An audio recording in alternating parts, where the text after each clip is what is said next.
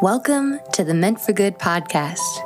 I'm your host, Hannah Holbrook, and I believe that each of us have been given gifts, dreams, skills, and ideas that we're meant to share with each other. My goal is to share stories that challenge and inspire you and I to connect with people around us because we are meant for good.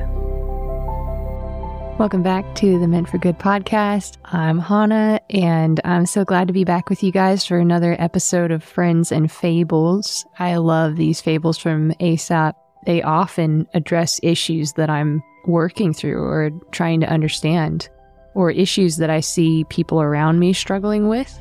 And I can't help but wonder if these moral stories were shared more when we're young, if that would help us develop stronger character and be able to address issues more easily and more honestly, more lovingly, because these are some great lessons to live by. So that's part of my goal in creating these episodes and with this podcast as well.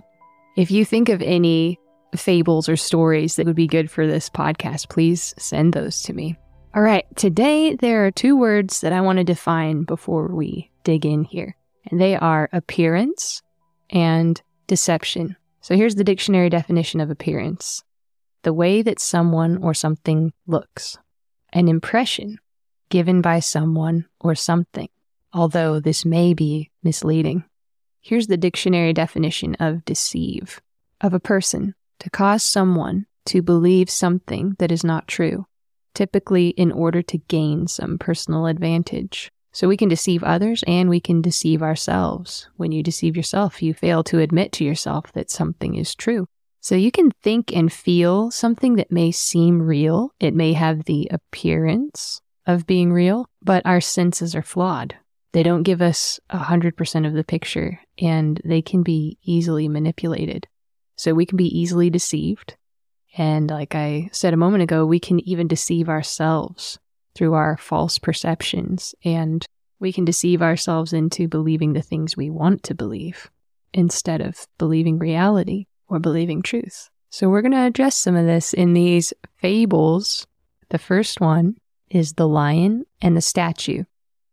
A man and a lion were discussing the relative strength of men and lions in general. The man contended that he and his fellows were stronger than lions by reason of their greater intelligence. "Come now with me," he cried, "and I will soon prove that I am right." So he took the lion into the public gardens and showed him a statue of Hercules overcoming a lion and tearing his mouth in two.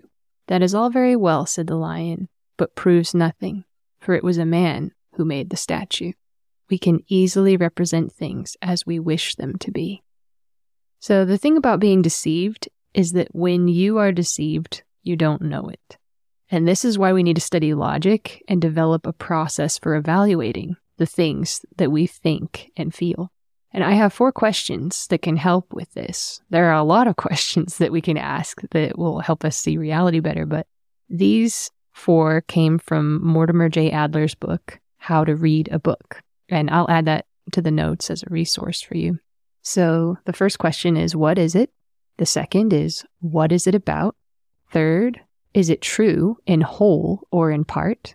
Fourth, why does it matter? These 4 questions have helped me understand things that I normally would just gloss over or that would go in one ear and out the other. They can really help you get to the core of what it is that you're observing or reading or seeing or hearing. So I'm going to use these for this fable. What is it? A fable. A story that is meant to teach a lesson. What is it about? A man and a lion and their debate over who is stronger. The man attempts to use a statue of a man defeating a lion as proof that men are stronger than lions. But the lion contends that the evidence brought forth was made by a man who could have designed it to look however he wanted. Is it true in whole or in part? It is true that whoever made the statue could sculpt it to portray whatever they wanted, whether what they portrayed with the sculpture was true or not. Why does it matter? Because humans are constantly sculpting and shaping stories that take many forms, and we are able to present truth and to distort truth as we desire. So it is important to have a logical process that can help us reason through what we are presented with and what we are presenting, so we can understand what it represents and if it is true.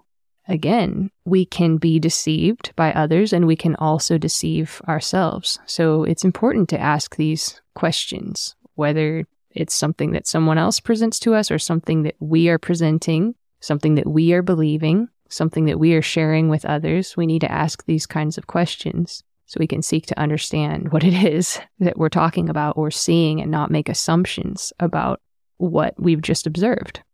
I'd like to read the second fable for you now, and you'll likely recognize this one. It's very popular. The Wolf in Sheep's Clothing. A wolf found great difficulty in getting at the sheep, owing to the vigilance of the shepherd and his dogs. But one day it found the skin of a sheep that had been flayed and thrown aside. So it put it on over its own pelt and strolled down among the sheep. The lamb that belonged to the sheep whose skin the wolf was wearing began to follow the wolf in the sheep's clothing. So, leading the lamb a little apart, he soon made a meal of her. And for some time he succeeded in deceiving the sheep and enjoying hearty meals. Appearances are deceptive. So let's ask these 4 questions about this one. What is it? A fable. Again, a story that is meant to teach a lesson. What is it about?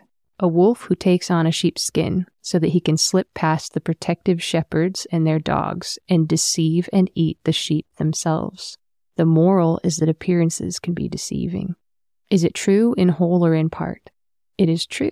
Appearances can deceive. Our senses can be distorted. Why does it matter?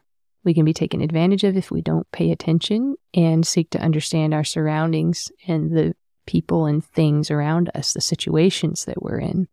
There are a lot of areas of life where this is very important. Even just day to day, when it comes to relationships with people that we care about, people can be very selfish. We can distort the truth. We can deceive ourselves in an attempt to get what we want, and try to present ourselves in a way that is not true, that seems altruistic. We can manipulate each other into believing that we're doing the right thing when we're not, so that we can take advantage of each other. Even people that really care about each other can harm each other in this way. So the more that we learn to question lovingly, honestly, and to get to the truth, to get to the heart of things, the more we can be honest with ourselves and honest with each other and point these things out to each other. I could ask you questions that might help you see the truth of why you're doing something. And it might be a truth that you wouldn't acknowledge before, that you didn't think to question. That's iron sharpening iron. That's what we're capable of in each other's lives, and we're actually called to that. We're called to take the log out of our own eye so that we can help take the splinter out of someone else's. That means you get to work dealing with the big things in your life, asking these kinds of questions and understanding why you do what you do, if it's to help or to harm, if it's for your own personal gain, or if it's coming from a place of God's best for another person. And sometimes we can deceive ourselves and think that we're doing something for the right reason and that it might be God's best. And we do need to get to the heart of what we're feeling and what makes us feel that way, so that we don't just make assumptions and act on those assumptions because this situation looks the same as a situation that I was in the past. It might not be the same. You might not deal with it the same way. So we need to be able to make those kinds of distinctions. This moment right now in the present is different than the moment in the past. But if there is something that is similar between the two, I need to identify what that is and why it's similar. There may be a nuance to it, and the moment I'm in right now might just remind me of the past for a particular reason, and it might not be because this moment is bad. Maybe the moment in the past was bad, and the similarity between the two is that it's nighttime.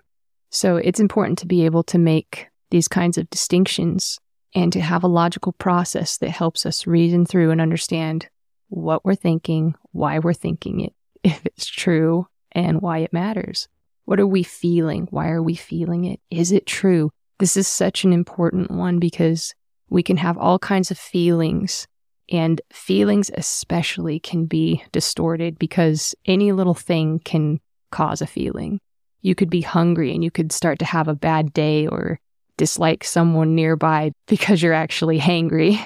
You're angry and hungry, and you might feel completely differently after you have a meal.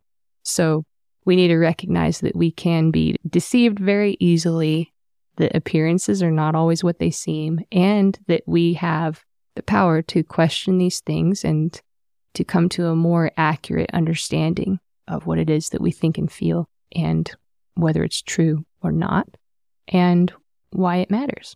One last thing, I am new to logic, and I'm new to developing a process like this for evaluating the things that I feel and think and believe.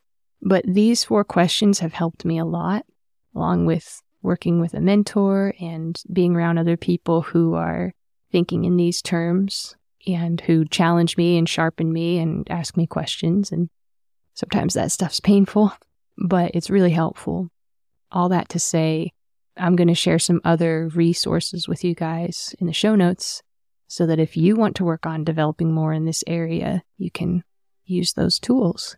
I really wish that I had started to develop this when I was young, and I think there's a lot of value in it and that it can change your life. So I hope you'll take that into consideration. Thank you so much for listening, and please feel free to rate this podcast if you're listening on Apple Podcasts. You can share it, leave a comment, or continue the conversation on Instagram, Facebook, or Substack. Just look us up at Meant for Good Podcast. This episode was brought to you by Linda Bilson. She provided financial support and overall encouragement for the engineering and production of today's interview. If you would like to contribute towards future episodes, you can email me, meantforgoodpodcast@gmail.com.